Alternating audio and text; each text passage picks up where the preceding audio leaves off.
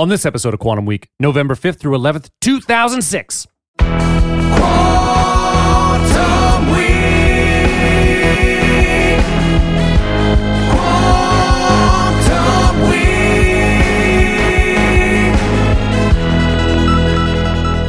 Welcome to Quantum Week. I'm Matt. I'm Chris. Quantum Week is a show in which Chris and I leap into a random week of a random year, and we talk about movies and music and headlines. And we've been heading through, we did 3 episodes last week. Yep. And now we're in a new week. We're in November 2006, starting a great week. One of the best movie weeks ever. You start having that conversation. Totally. Yeah. Yeah, that 84 week that we did with, was it Gremlins and Karate Kid? Yep. And there were some other things Yeah, happening. Ghostbusters was in the theaters around the same time as well. It was great, I think too. Ghostbusters and Gremlins actually came out the same day, which Yeah, is you're pretty right. wild. Yeah. And so this week we're doing Departed today. We have Borat and The Prestige. Prestige on track. So a little clarification on that. So Borat was number 1 in the box office this week. Was it? Okay. I think Departed was number 6 and Prestige was number 8. But think about the choices you had though. If you're going to the cinema, those movies were still making pretty good money. Like they were still very available. So like what do you see? On a Friday night? Like you're literally picking among some of the best movies of this century. Did you do double features when you were younger? Would you go and see one movie and then another sometimes in the theater? Not totally. I would do that. I usually didn't actually. My thing was I'd go to the movies every week. Yeah. So like every week I would just go see like one movie every week. That's a thing that I really love doing. Yeah, that makes sense. Yeah, I would like to go because sometimes I was just like, I'm just going to spend a day in the theater. Like, especially if it's a really hot, nasty summer day or whatever. And you just go in and you're like, you got your popcorn and you just go from one to the other. I liked doing that. I used to think that, I think probably in my youth, I thought going to the movie theater was kind of a special event. Okay. It would happen, but not happen all the time. We would more often watch movies at home, like, whatever, on VHS or DVD at some point. So I guess when I got to the point where I had my own money, was doing my own thing, had my own transportation, it was like, oh, this special event, I could do whatever the fuck that I want. So I would, sometimes I'd double feature it. Yeah, did you go see The Departed in theaters? I did not see this in the theaters. I did. I saw it pretty soon thereafter, and I don't know that I've seen it since, and I'm happy because my experience with it this time is way different than it was last time. What's your take on it? I love this film. The movie's amazing. Yeah, Great. I mean, it's not okay. So if I'm comparing it to the best film that we've seen, which is Silence of the Lambs, it's not. I agree. Quite there. Right. But if that's score 98 out of 100 or one, this is like a 94, 95. This is a great This is film. in that No Country for Old Men. Yeah, maybe slightly better than No Country, but not a lot better. And then oddly enough, I kind of put like Ghostbusters in that same camp. Yeah. So like where if you have like an inner circle of great like movies, like Bill Simmons would always have like the inner circle of his Hall of Fame, you would have maybe like for basketball you'd have like maybe Bill Russell and like Michael Jordan, and that's where like Silence of the Lambs is. And then you have that next ring, right? And then it's a lot more like this movie, No Country for Old Men, Ghostbusters, like very, very, very good, great movies, but just not the best of the best. It was another one where I my phone was away. I never had like any impetus to like look at my phone or do anything else except for focus on this film. I just saw so much more depth than I noticed, 14 years ago whenever I saw it. Yeah, so this is the movie that Scorsese finally won an Oscar for. He did. And it won Best Picture. So this is the only movie still that he's won. Really? Yeah. So you think about like the movies he's done, Goodfellas. Yeah. Raging Bull. Think about some of these movies. Taxi Driver. Yeah. They've never won. And this one isn't. So I put Goodfellas in that Silence of the Lambs camp. Like, yeah. I think it's, and I have a special. I really love Casino. Yeah. More than most. I also really love Gangs of New York more than most. Yeah, me too. I put The Departed maybe next for me among his movies. Okay. So I put this like 4th. Now, that's kind of like, people want to be that's crazy. Like, I'm not a huge Taxi Driver fan. I'm not a huge Raging Bull fan. The character studies, they're not for me. Like, I mean, I definitely respect the art that was done and it's the craftsmanship and stuff, but it's just not, they don't pull me in like this one. This one really pulls me in. Pulls you in. And, this movie does have some negative elements as well. Sure. It's not all great. I think the strongest point of this movie, though, to start off positive, is the performances of DiCaprio and Damon. Absolutely. They're great. And it's crazy to me that neither one of them were nominated. It's insane. Yeah. I mean, Marky Mark, I love this is my favorite thing that I've ever seen him do. I love Marky Mark in this film. He's that good. sarcastic, it's the perfect role for him. He's just like a smart ass, but it's not a funny smart ass. He's a caustic smart ass bastard. And I love it. But he's loyal and he's super loyal. He's the only one of the only honest characters in the movie. Right. Who really sticks to his guns. So he was nominated, but it was crazy that right. no one scored. I mean, even Nicholson did a great job. Like, I think Nicholson was terrible. You think he was terrible? Yeah. I don't think he was bad at all. This movie does not. So we can talk about that for a bit. Yeah, sure. So Nicholson was nominated for a Golden Globe for this. Not surprised. Golden Globe almost always leans toward famous people because it's the foreign like media. They love like celebrity. Yep. I think Nicholson doesn't work in this movie at all, and a big reason it doesn't work is he's not acting. He's not in the same movie as the other guys are. And I don't know if it's, he only did 2 more movies after this, and then he retired. Like, this was kind of the end for him. But he didn't seem to fit in with this. Why? Like, what do you mean, though? So he's playing like this, like, crazy, like, obviously like a Whitey Bulger type. Yeah, of course. But he's playing someone who's like really kind of off, like, and it just doesn't quite line up with the other characters. He's not sinister. He's trying to be funny when maybe he shouldn't be. His line readings are very odd. The accent throughout. Yeah, is horrible. The only people who pull the accent are for Damon and Wahlberg. Everyone else is just it's really distracting. It's really bad. Yeah.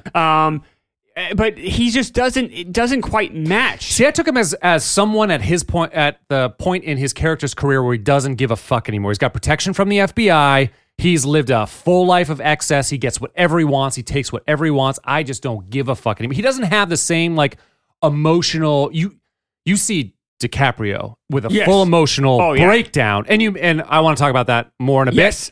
His character versus Damon's character. Yeah. But like you see that, and you even see, it's funny because you even see Nicholson's basically like he tries to get DiCaprio back to school. Like he even sees the moral difference between him and Damon's character. But I just saw him as like someone who will just take what he wants, doesn't give a fuck anymore. Right. That's how I read him, I guess. He kind of acted like he didn't give a fuck, and he just didn't seem to care. Like Nicholson, when he commits, is one of the greatest. He won 3 Oscars. He's one of the greatest actors ever, right? The Shining, think about all the, everything from, anything from A Few Good Men. Just go through his list. It's amazing. He's great. He's a great actor. One Flew Over the Cuckoo's Nest, he completely commits. He's great.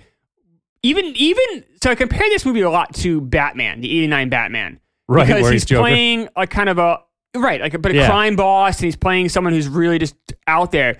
But he really committed. He cared about that role. Yep. Now, the big reason he cared about Batman was because he was getting like a huge amount of the points in the back end.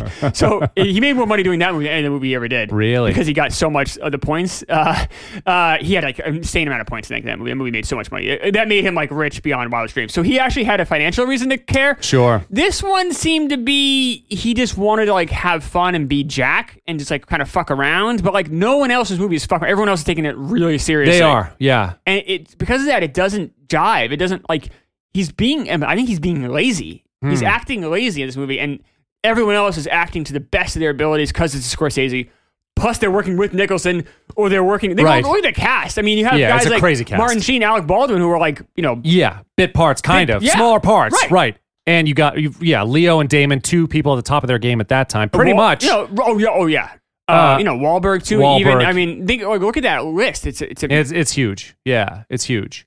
So okay, I guess it didn't bother me as much. I think maybe it didn't bother me as much. I saw it more as a choice, but I can understand why you'd be annoyed with it. Yeah, really. But that performance is really, and I've seen this. So I really love this movie. I think it's really great. Yeah, it's great. It's really good. It's very strong in mind for me. I really like this movie. So I watch it probably every other year I watch it. So I've watched this movie quite a bit. You've spent more time with it than I have. Yeah. And each time I watch it, I hate the Nicholson performance more and more. And each time I watch it, the accents bother me more and more. I can understand that. Ah, man, it's so I just let it go. I can understand it. All do, and it's just that why even bother? Like Anthony Anderson's in this movie. He's the black guy. He plays DiCaprio's like buddy in the that's right. He's really good. Isn't he normally a comedic actor? Yeah. He's on that show Blackish. Right. Yeah. But I think he's really good in this.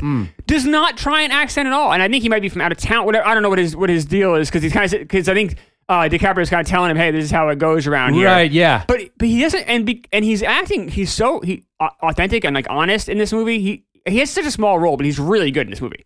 And it's so refreshing to have someone that's not. Why have it? Why does It's Alec funny, it's Baldwin's like, character need an accent? We He need could to be from anywhere. we need to convince people that we're in Boston. For some reason, it was like the sexy city for a little bit for those It like was, 5 years, right? Because you had Mystic River and some the other town, shit. even The town, it's like right. a 10-year block. Yeah, it was. You know, and you can even say it all started with Good Will Hunting, Right. And because of that, right, it became like the movie city for almost 20 years. And probably people who are not from here aren't as bothered by that accent as we are because we've just heard it. You might so be right. often. This one got some blowback from it. Just being Vera Farmiga got a lot of shit for it. Yeah, she should. But I don't know if that's entirely fair. Her accent's terrible. It's bad. But Alec Baldwin's, Jack Nicholson, these people have horrible accents. See, Alex didn't bother me. Oh, it sounds so ridiculous. I find that his didn't bother me as much. Oh, that was terrible. And he's good in this movie. He's great. But the accent, it really, and DiCaprio's accent works for me, but he's so good. And we want to talk about this this is the... Well, okay, can I give a synopsis first? all right. All right, because this painted the picture for me. Okay, all okay. right. So it's basically, to me, it's the story of two undercover people, one moral, one not, one in the mob, one in law enforcement. As the cops try to bring down Frank Costello, who's Nicholson's character, who's the number one mob boss in the city, each mole trying to uncover the other. Right. Yeah. Okay. Okay, so we can talk about Leo. Wait. All right, I want to start this, if you don't mind. Is that okay? What are we starting? You wanted to talk about Leo. Yeah. This idea of identity and emotional alignment for me. Sure. So, and I saw that that Scorsese talked about identity too. The movie's all about identity. Yes, but I before I even read anything, I felt that way. It's identity and emotional alignment. You see that both of these characters are groomed. Right. In fact, I hated Martin Sheen after watching it this time. Hated him. Yeah. Because I was like, you fucking groomed him. Manipulating him the entire time. And you see the difference between one moral character, Leonardo DiCaprio's character, right? And Matt Damon's character, immoral character, and how they both respond to living a fucking lie. Yeah. And you see the one who is the moral character, emotionally aligned. He is outwardly breaking down. He hates the violence he's doing. He needs drugs. He's disintegrating. Where Matt Damon you see some stuff. You see some cracks, like he gets impotent. And at the end, he totally cracks when DiCaprio's got him and like bring him out. Yeah. He starts, really sarcastic, whatever. But then by the time they get to the bottom floor, just kill me. He breaks down and kills me. But for the most part, he's holding it together. Non-emotional alignment. A sociopath does that. Sure. A moral character does not. Acts like Leo. And it's amazing. Even Damon in the wrote, just shoot me. It's all about him. It's just sociopath. Shoot me. Right. It's all about him. It's narcissistic. Element of him. You're right. No, it's. I mean, that's what this is showing you. It's all about identity. And that's why I loved it. I don't think I caught all that the first time. And it hit me so hard this time. Yeah. And that's really the reason this movie is so strong. I said, we mentioned Nicholson's performance. And I don't even think so.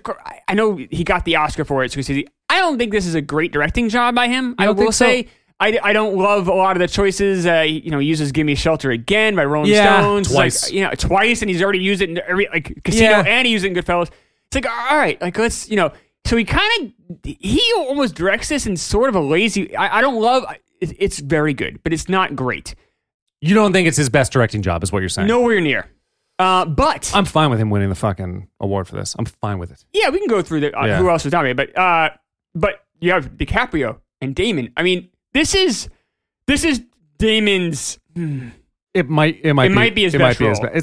It might be his best. He's really good in Good Will Hunting. Yeah, but he's younger then. I don't think he has quite the range. This is a harder character. He's so good, and you see it in his eyes. Yeah, like when he's in. There's a great scene when kind of things are getting kind of fucked up, and he's in the office by himself, and he just shuts the light off. Yeah, and he sits there. And we've all been there when things are like our eyes are disintegrating.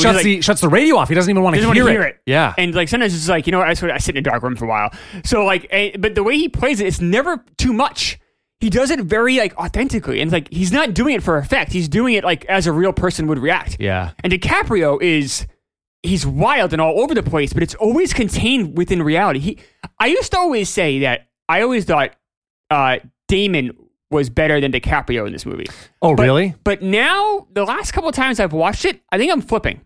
I think DiCaprio is better than Damon in this movie. Better. But we're talking about, DiMaggio versus Ted Williams. Right. Like we're talking about, it's kind of a silly argument, but you are kind of, because your whole time you're watching this, you are kind of like, you're comparing them. I mean, that's what you're supposed to be doing. That's the whole idea of the film. But you really are like, almost like they're competing against each other, which they are. They are. Oh, yes, they are. That's the other cool thing, too. So beyond like the emotional alignment part of it, it's they're both also kind of forced to deny their upbringing. Like Leo had it seemed like he had a middle class upbringing too. He was taken. His dad still lived in upper middle class, right? Exactly. And then like lower.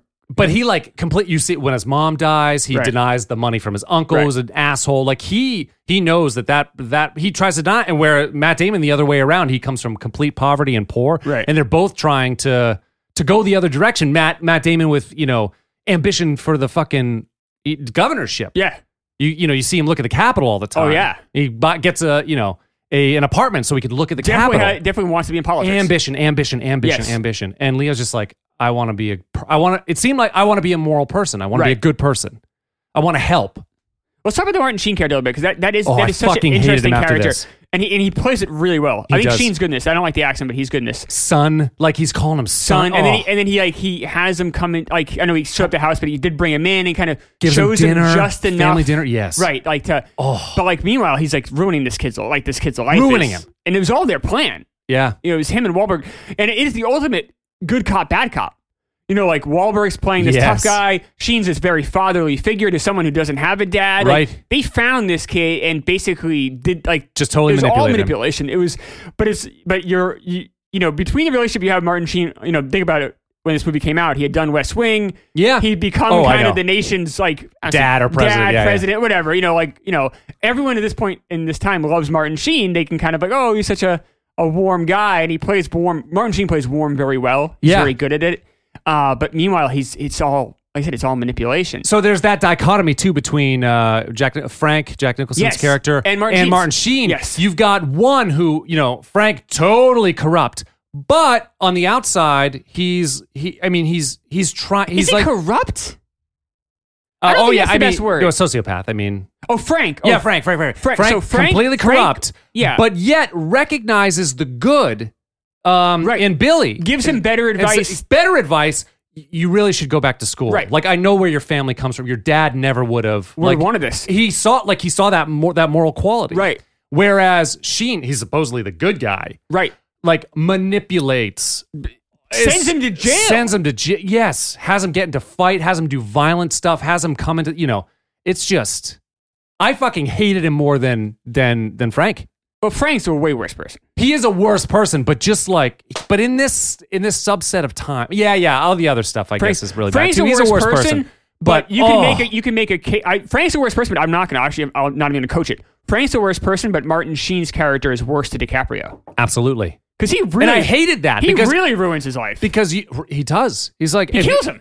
More or less. And mostly like who Frank is targeting. It's other immoral people, other shitty people, whereas Martin Sheen's character is targeting a fucking moral man and just degrading him, just destroying him.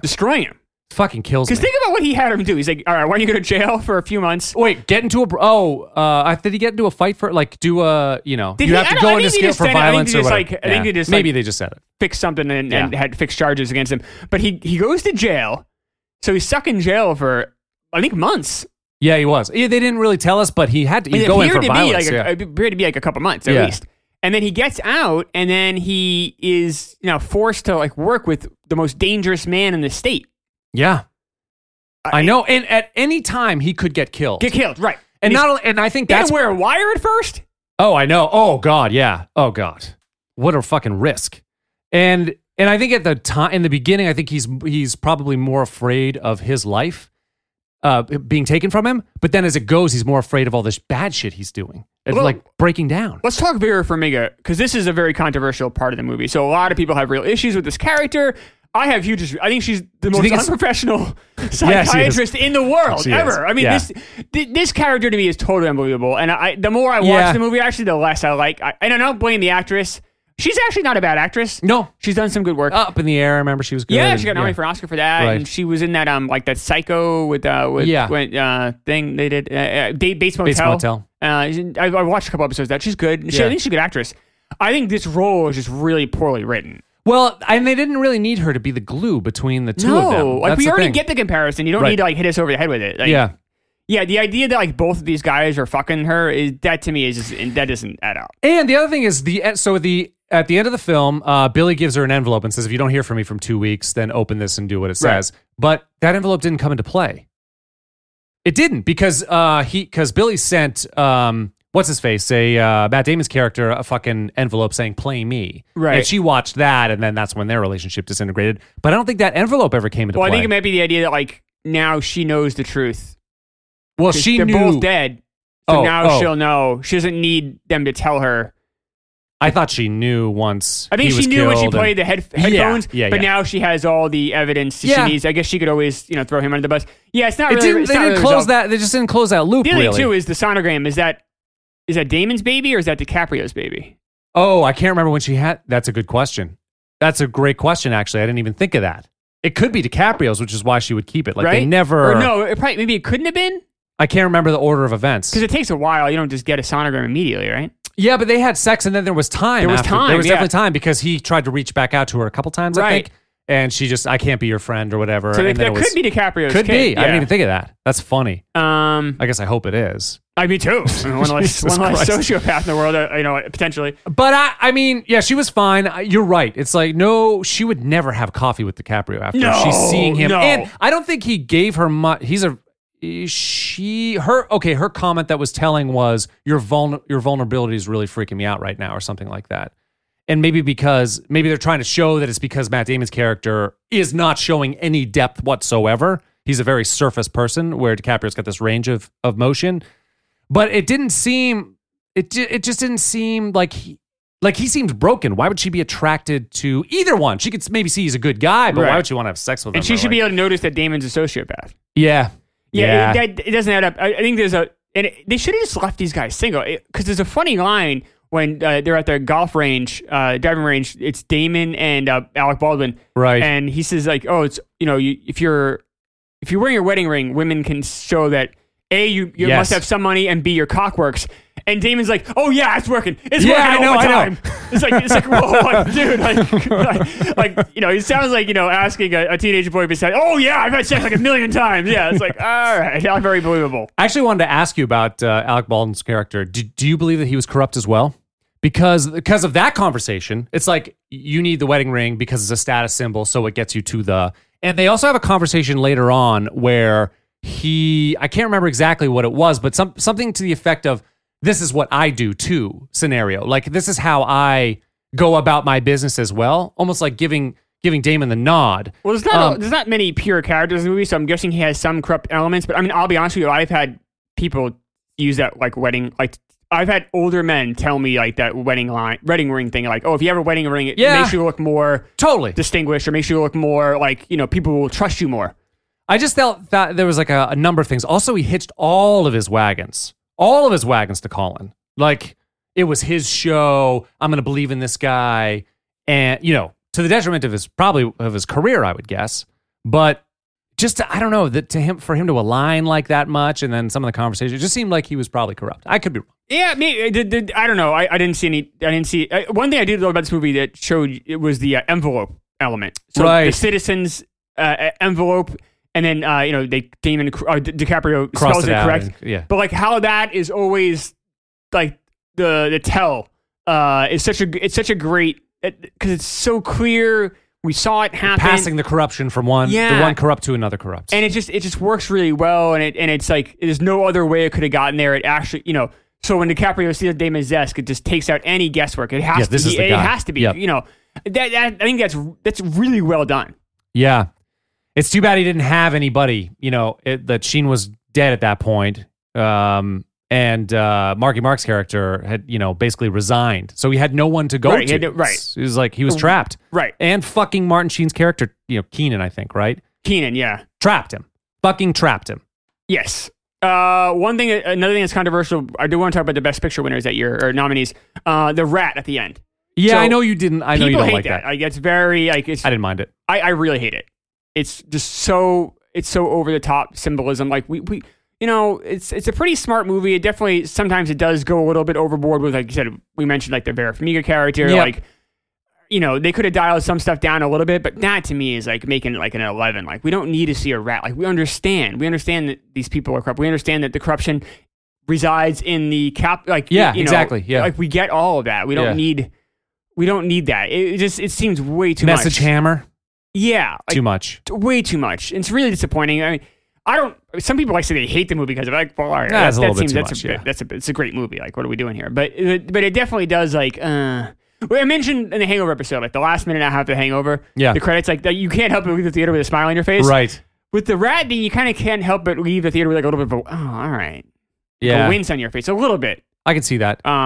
Which sucks because it's kind of a cool ending when Wahlberg does I was going to kill- ask you, how do you feel about that? So he's resigned at that point. So he's no longer law enforcement. Not that law enforcement would, well, at least outwardly allow someone to assassinate someone else, but he like took it on his own. We'd seen him get into kind of an altercation with Billy, kind of like they sort of punch each other a little bit. Right. But you don't see that character. You don't see Sean kill people at all. So it is a little bit of a shock to see him go in there and you with the kind of fucking forget slippers about on. him too He's gone. He's gone. He's out of the last 25 minutes of the movie, whatever. Yeah, I like it a lot. Actually, I think it's great. I think it's a good way for the movie to end.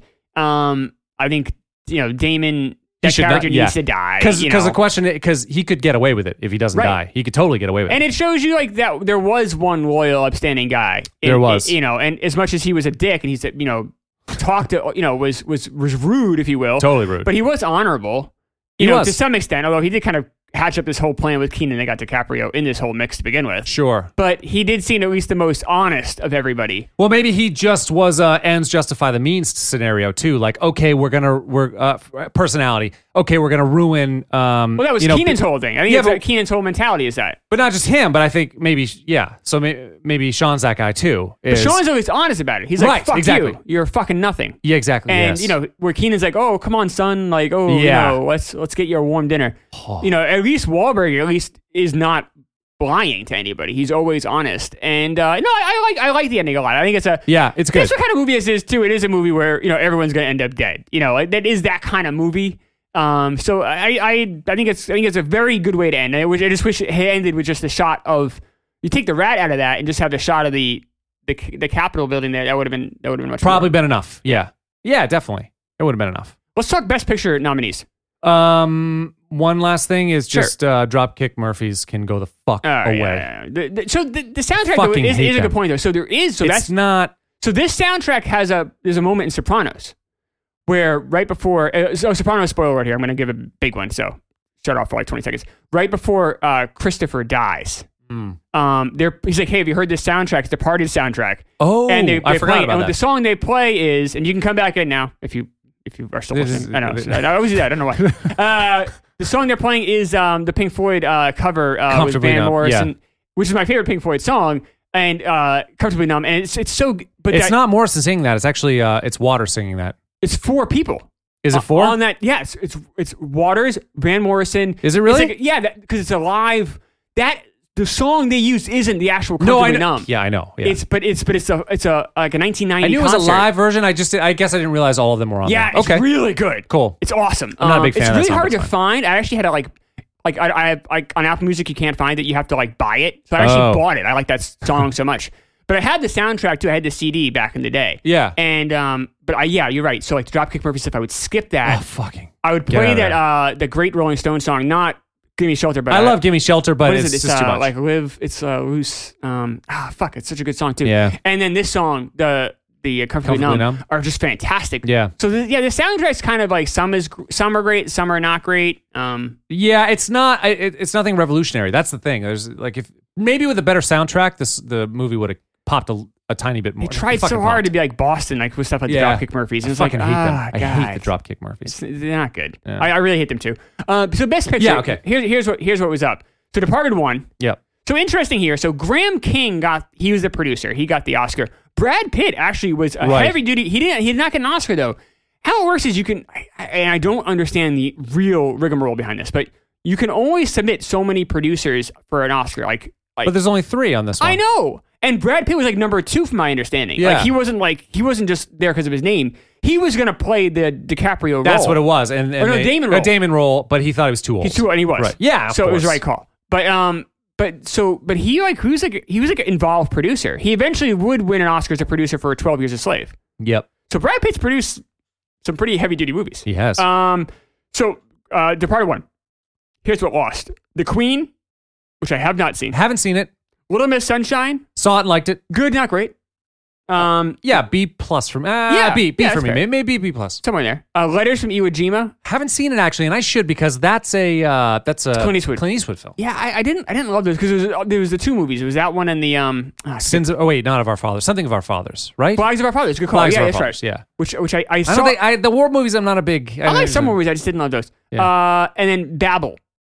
Which I saw and liked actually, which is another Brad Pitt film. Yeah, I didn't see Brad Pitt with I can't remember her name. Yeah, that's a good film. And then Scorsese won as director. The nominees were Inarritu for Babel, Eastwood for Iwo Jima, Stephen Frears for The Queen, and then Paul Greengrass for United 93. I didn't see it actually. Which is really good. It's definitely a tough watch. Yeah, I know. It's hard. Yeah. But Greengrass does a phenomenal job directing it. Like really good. I think in my opinion, Greengrass did a better job directing. I think Departed is a better movie. Yeah. Well, I haven't seen it, but yeah. But Greengrass did a better job directing than Scorsese directed. If that makes any sense. Yeah, Which I usually don't feel that way. Usually I'm pretty much in lockstep. Like, if the film wins it, then like Demi should win. Like, it's usually like that's. Right. But this is Greengrass did such a good job because think about what he had to work. He's like in a plane with all these unknown actors, and he pulls it off. It's really impressive. Yeah.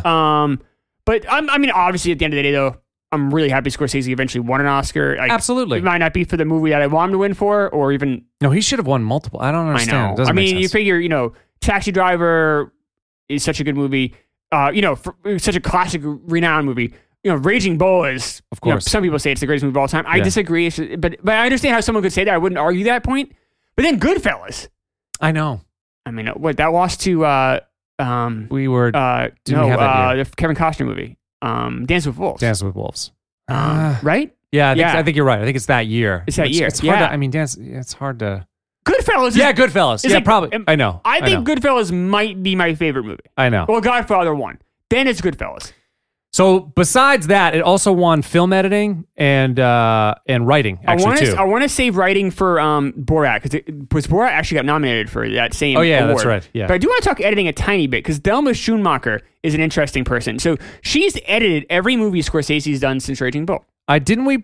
Yeah, you might have mentioned her. No, before. I think I might have mentioned Tarantino's. Editor. That's what it was. Patty. I forget her name.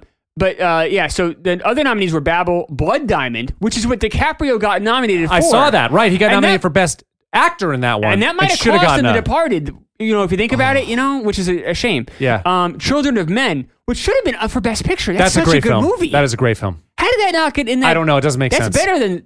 I mean, I know I haven't seen some movies, so maybe it's unfair of me to say, but that's a great film. Looking back 14 years later, that movie holds much higher esteem than the other movies I mentioned. And certainly like Letters to Iwo Jima. Like, what are we doing here? Yeah. Children of Men is one of the best movies of the century. It's a really great film. It's really good. Yeah. It's really well directed, too. Cuarón. Yeah. I mean, Cuarón eventually got his Oscar, but you wonder what happened there. And then United 93 for Best Editing. But United 93, Children of Men, Departed is wonderfully edited. It's really sharp. I know it's a long movie, but it doesn't really feel like that. Well edited. I love some of the hard cuts. Yeah, I love. How did you feel about the zoom in to zoom out on Damon? I thought it was a little bit like that's not editing. That's a directing choice. Is it? But that's not a choice I liked. That's another reason why I think Scorsese kind of missed the mark a little bit. I know it's just two things. It only happens twice, but I don't love that. Jeez, the shot of Keenan fucking hitting the pavement right in front of the shot of him falling, and that's what they used in the trailers at the time. That was kind of what they used. Yeah. I think it might be the movie poster, or one of them is like him just falling. It's jarring. It's a little convenient that DiCaprio happened to be there right at that moment. Of course, yeah, to some extent. Yeah, but you knew he was around, and he had to show that he was. I know it is. The timing's a little weird. He could have easily gotten hit by him instead. Right, but still, maybe have him be. Still, have him be shocking. 100 feet away. I don't know if he needs to be right there, but whatever. But it is with a blood splatter. I know. Oh God. But I thought it was. But that shot of him falling, that was great. Him against the brick. Yeah. He's wearing that green windbreaker thing. I think it's a really good shot. The Keenan character. To defend the Keenan character before we move on, one thing to do. I fucking he does let DiCaprio go. That is his one. He does sacrifice. That is his one move. Which is completely the opposite. Exactly of what Nicholson's character does. Totally. He was about to shoot him. Yep. Exactly. And misses, but so they really. If you watch this movie, the parallels there, or the opposite parallels, I guess, are they're fascinating. Pretty amazing. It's really good. It's really well done, and that's a credit to Monahan's script. Yeah, and it's a credit, which I know we haven't talked about. We're going to talk more. I promise to Borat one. And then it's also a credit to Scorsese's directing there. He does a really good job showing the dichotomy. And I don't know, has any movie done it better? A lot of movies try, but I don't know. Is it anything parallels like that? I can't think of anything offhand. Yeah, where it's like that. It's like Spy vs. Spy. It's like kind of that where they're both. Yeah, this movie really tackled it. And then DiCaprio and Damon, I can't say enough. The fact that neither of them were nominated is really disheartening. It's stupid. I know DiCaprio eventually won, and Damon's been nominated a couple times. Yeah, but he's won for screenwriting, but he's never won an acting. But you don't want to get it. I'm sure it's not. I'm not saying they want like a token win or like an attaboy type of win. I'm sure it wasn't. But you want them to be nominated for the things that they do amazing in, and they should have. I always say, I've said in the show a number of times. I'll say it probably as long as we do this podcast. But the Oscars don't usually get the awards right, but they almost always get the nominations right. Yeah. And that's why something like Children of Men probably should have been in the... Like, how is that even not even in the running? Like, that's... You know, that's... And how does DiCaprio and or Damon not get nominations? Like, right. These guys were so good. Really good. And DiCaprio... So have you seen Once Upon a Time in Hollywood? You've seen it, right? Yeah, I have. Yeah. DiCaprio has has this breakdown in a trailer around the middle of the movie. He just completely fucking disintegrates. And it is kind of similar to his... him breaking down when he's talking to the Vera Farmiga, the shrink character. Yeah. Like they kind of have he's like emotionally just like completely unraveling. Kind of unraveling, yeah. And it's not similar, but they are cousins of each other. It was kind of fun. It was fun to watch that happen again. I hadn't seen this movie since I had seen Once Upon a Time. It was my first rewatch since then. I was like, oh shit, I see some parallels there. That's fun. DiCaprio and Damon, though, amazing in this movie. This movie is very good. This will be in my top 5 for sure. Yeah, this will be in my top 5. I figure out where I'm going to put it, but it won't be on number 1, but it'll be somewhere between 2 and 5. Yeah, absolutely. It might be number 2. This movie's really good. I really love this movie. Probably number 2 for me at this point, I would say. I would say. So Silence, then Departed. Yeah. I think we might be in lockstep there. Yeah. Anything else you want to do about The Departed or anything around it? No, I think it's good. We'll move on. Well, just continuing our parallel theme, the next song that we're talking about is My Love by Justin Timberlake. And the parallel that I'm talking about is the parallel between Justin Timberlake and Jamie Foxx, who we talked about on the last episode, I think. Yeah. And so my question is, so this is kind of the second show in the row where we have a very talented person, like a multifaceted talented person. I think so. I've complicated one of them. I think they're both talented. So they've been in some. Timberlake's been in some bad movies, but he's been in some good movies and done well in good movies, in my opinion. Been in one good movie, right? A couple. Alpha Dog, I thought was really good. And The Social Network. Alpha Dog was not really good. Alpha Dog was okay. I think okay. I have a different. It's fine. I'm not going to argue. I think it's a good. I think it's a good film. It's all right. And I think he does well in that film, right. and then also in The Social Network. Social Network, which is maybe the most important movie of the last 20 years. I know. I mean, it's incredibly, but also great. Right. And he's very good in it.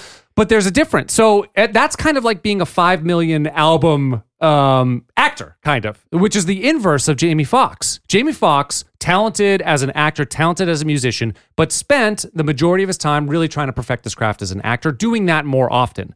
So he's a talented musician, but he doesn't spend a lot of time doing it, but he still sells 1 million albums, still has a great voice. I know you don't love his voice or whatever, but he has a great voice. Okay. It's just not something that you really connect with, right? Sure.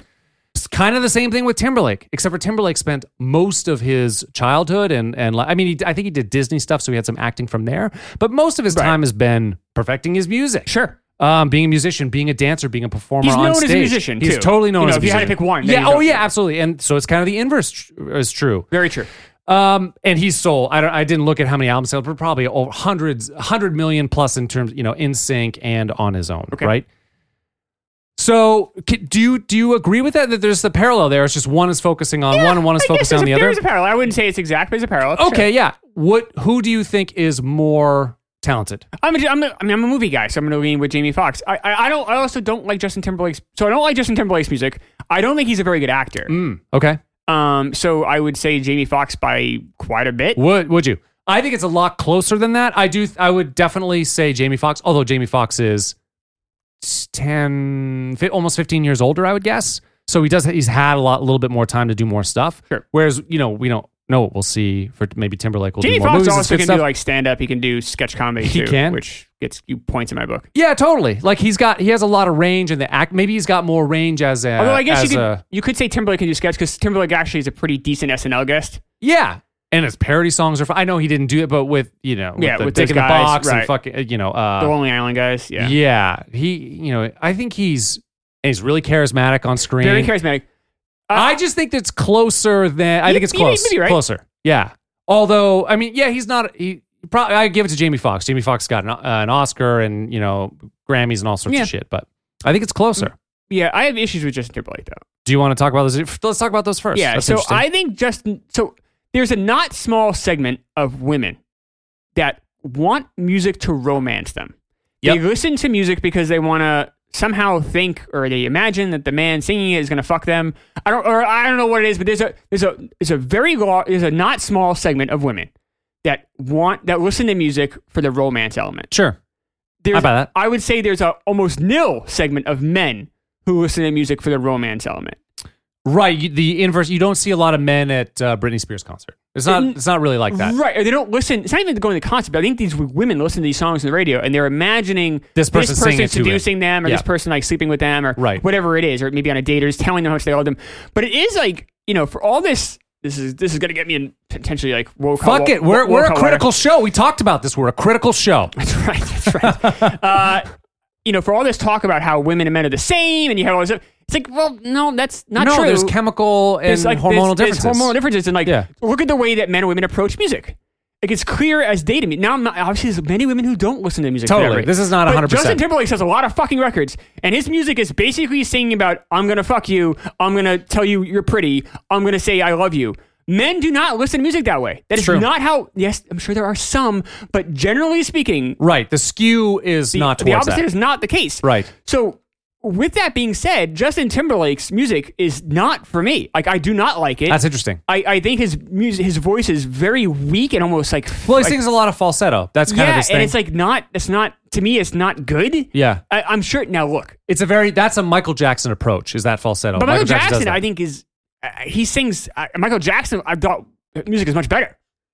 I don't like his music. I think Justin Timberlake is like so he's like the quintessential like. Oh, this is gonna get me. I don't know. It's do it. He's like the jack of all trades, master of none.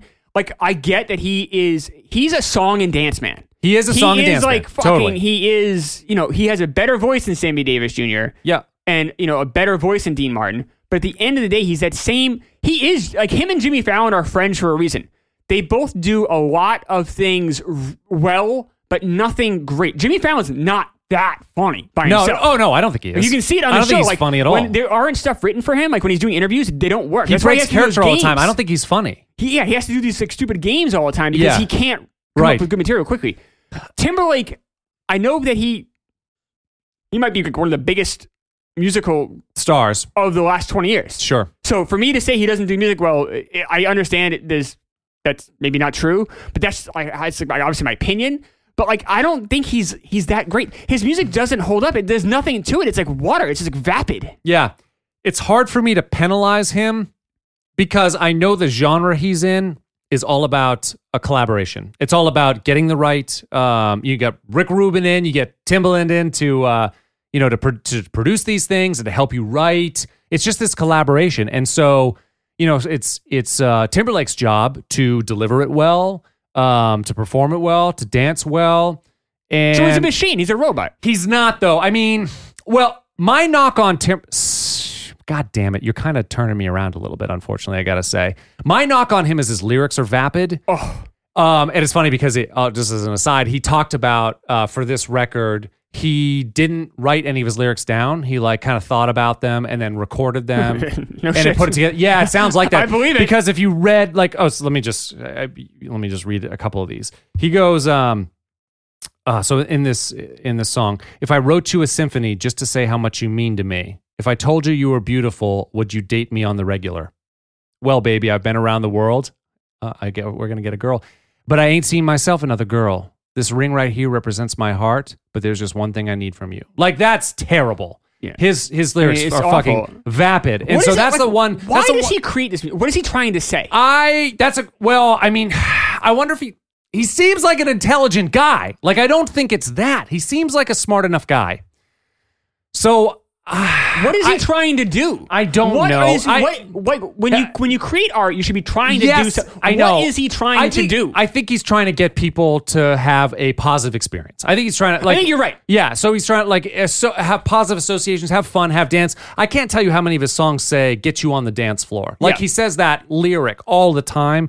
It's a lot of vapid shit. He is Jimmy Fallon. He's just trying to get people to have fun. I guess maybe you're right. Fuck me. But at the end of the day, that's nothing. That doesn't mean anything to me. It's like making a movie where it's all happy faces and smiling, and that's not art. There's not a lot of depth to it.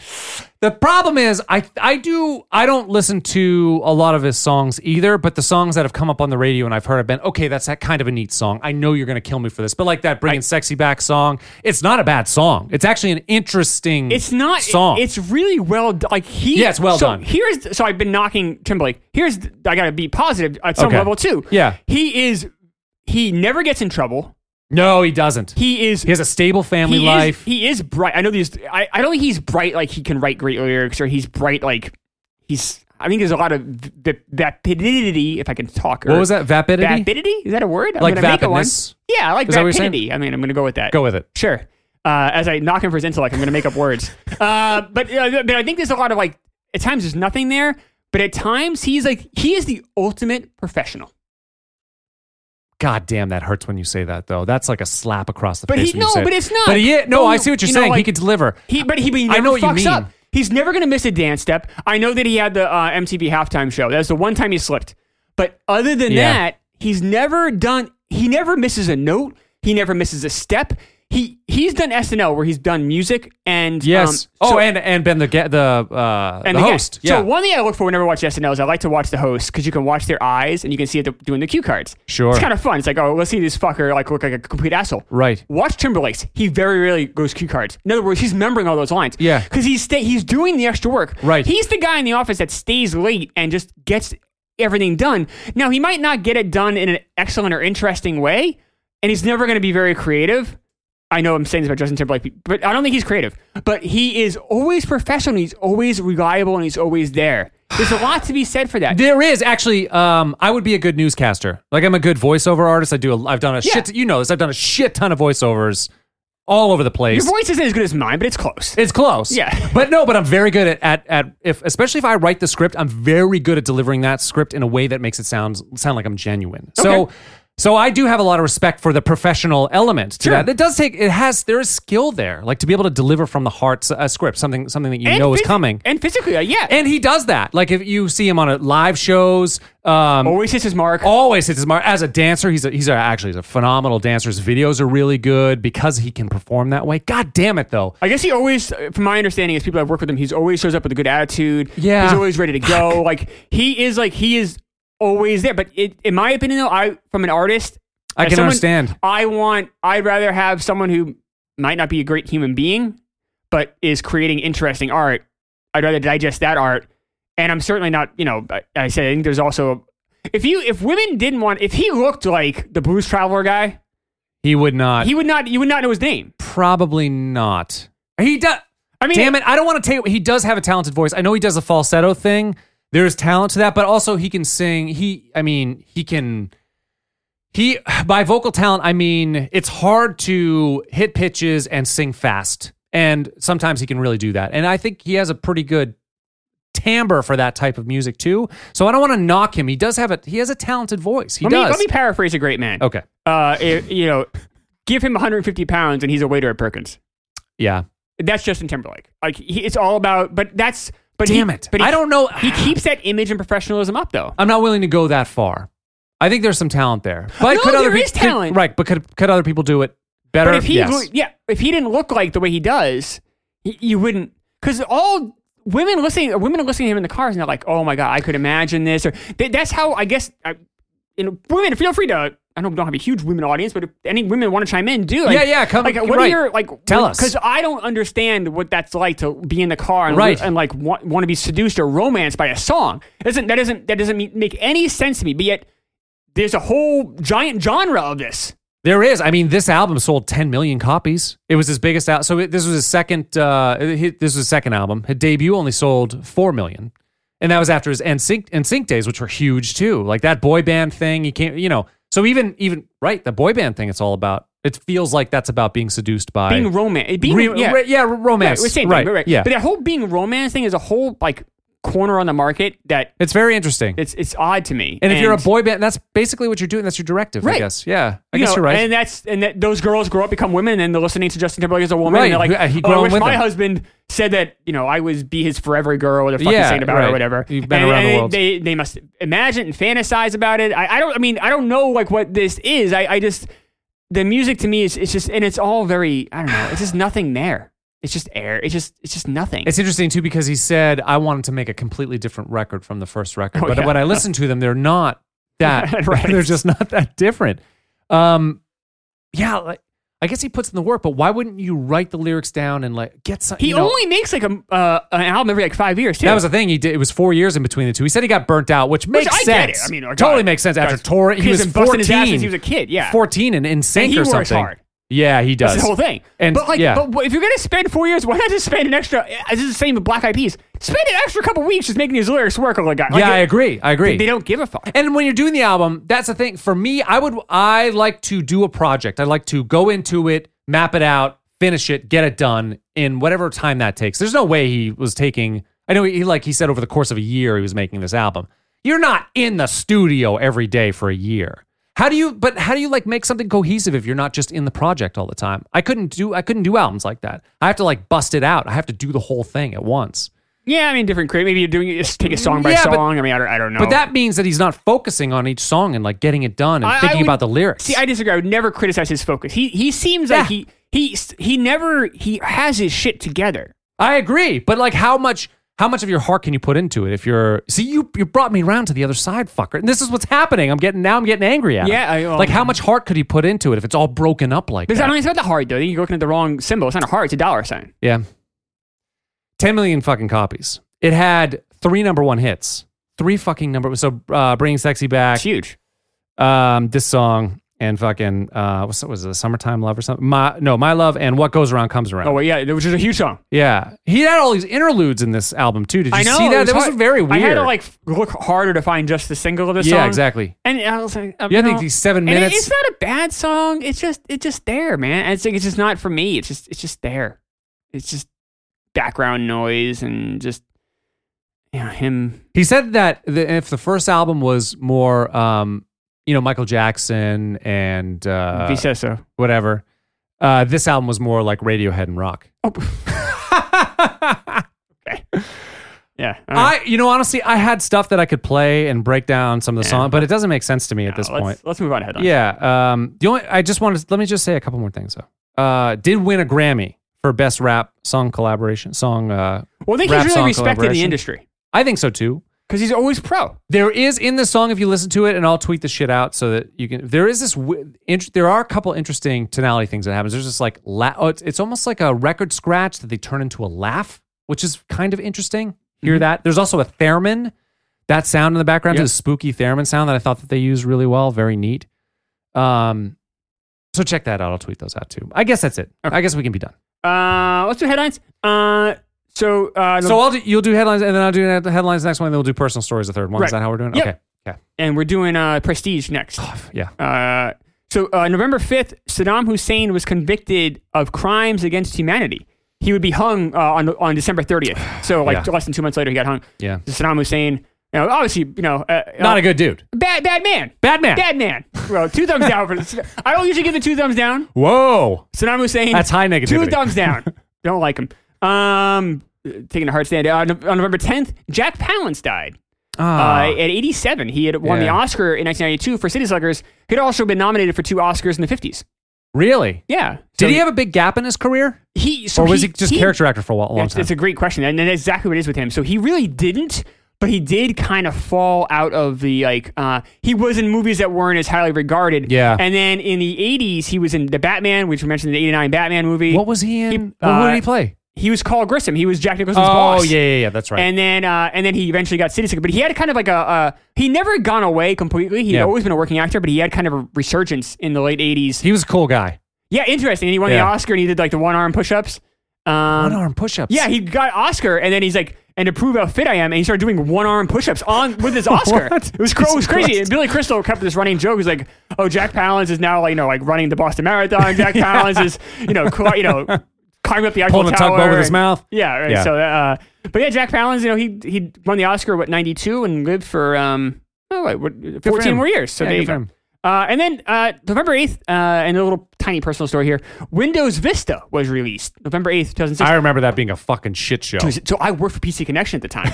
So my team was really focused on licensing because I was brought into PC Connection in September. Yeah. So because Vista was coming out 2 months later, they had geared the 8 of us up. It was like this team, like the sales team we had that just kind of started new. Right. And they're like, all right, you guys are really going to be focused on licensing, and we really want to do a heavy push with Windows Vista.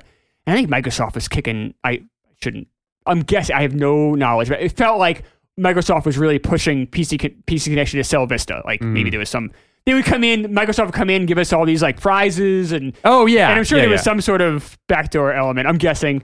It's like a drug rep. Yeah, exactly. That's what it felt like. And but and then it comes out. I'm still trying to pitch it. And as you know, you're a tech guy. Yeah. Vista was a disaster. It's It was a horrible. disaster. And so you'd call these guys up and be like, "You want to switch to Vista?" And he'd be like, "Are you fucking kidding me? I'd rather like kill my kids." And you're like, "Oh well, maybe you should consider it." I don't know. And I'm this new sales guy. I'm 26. 20, just about 27. I'm trying to sell this product that everybody hates. Yeah. And I remember like as it went into the spring, I was still there, and I'm just like still trying to pitch Vista, and you're just like, oh, it was brutal. Trying to sell something that was like the new Coke of Windows. Yeah. Licensing was just like, oh, I know I'm not a tech guy, so I would have known if I had lived it, but I can't emphasize enough how horrible Vista was. Right. It was like right. It was, I totally yeah. It was hard. It's like you say it out loud, like tech guys. It's like It's like it's like a disaster. It's a disaster. And no one wanted to move because what was before? I can't remember what It was good. Yeah, but whatever it was, I forget, people were into it. Maybe it was 2003, Windows 2003. 2003, I think. Yeah, maybe. Yeah, and it was like really people were popular. okay, It was this really makes sense. effective. Yeah. So for 5 months of my life, I had to sell Vista. I remember even like the new server architecture. So when I was working at the medical practice in California a few years later, they were trying to they had it was a big enough practice. There was its own servers and shit, and they wouldn't even go to whatever the new Microsoft Server software, which was parallel to Vista, because they're like, no, we're staying with Server 2003 or whatever it was, because like this thing is fucking People dog shit. stopped buying computers because they didn't want to have the Vista OS. Yeah, just put in. So they're downgrading, right? So they would try to keep their old computer. I worked. Yeah. So then years later, I was working at companies, and they would try to keep the computer going as long as they could, just so they didn't have to buy one that had Vista.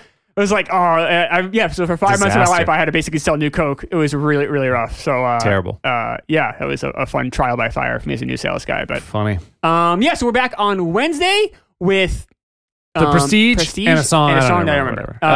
So it'll be Monday, Wednesday, Friday of this week as well, and we'll get you kicked off into your July 4th holiday weekend. Cool. Anything else? That's all I got. All right. See you later.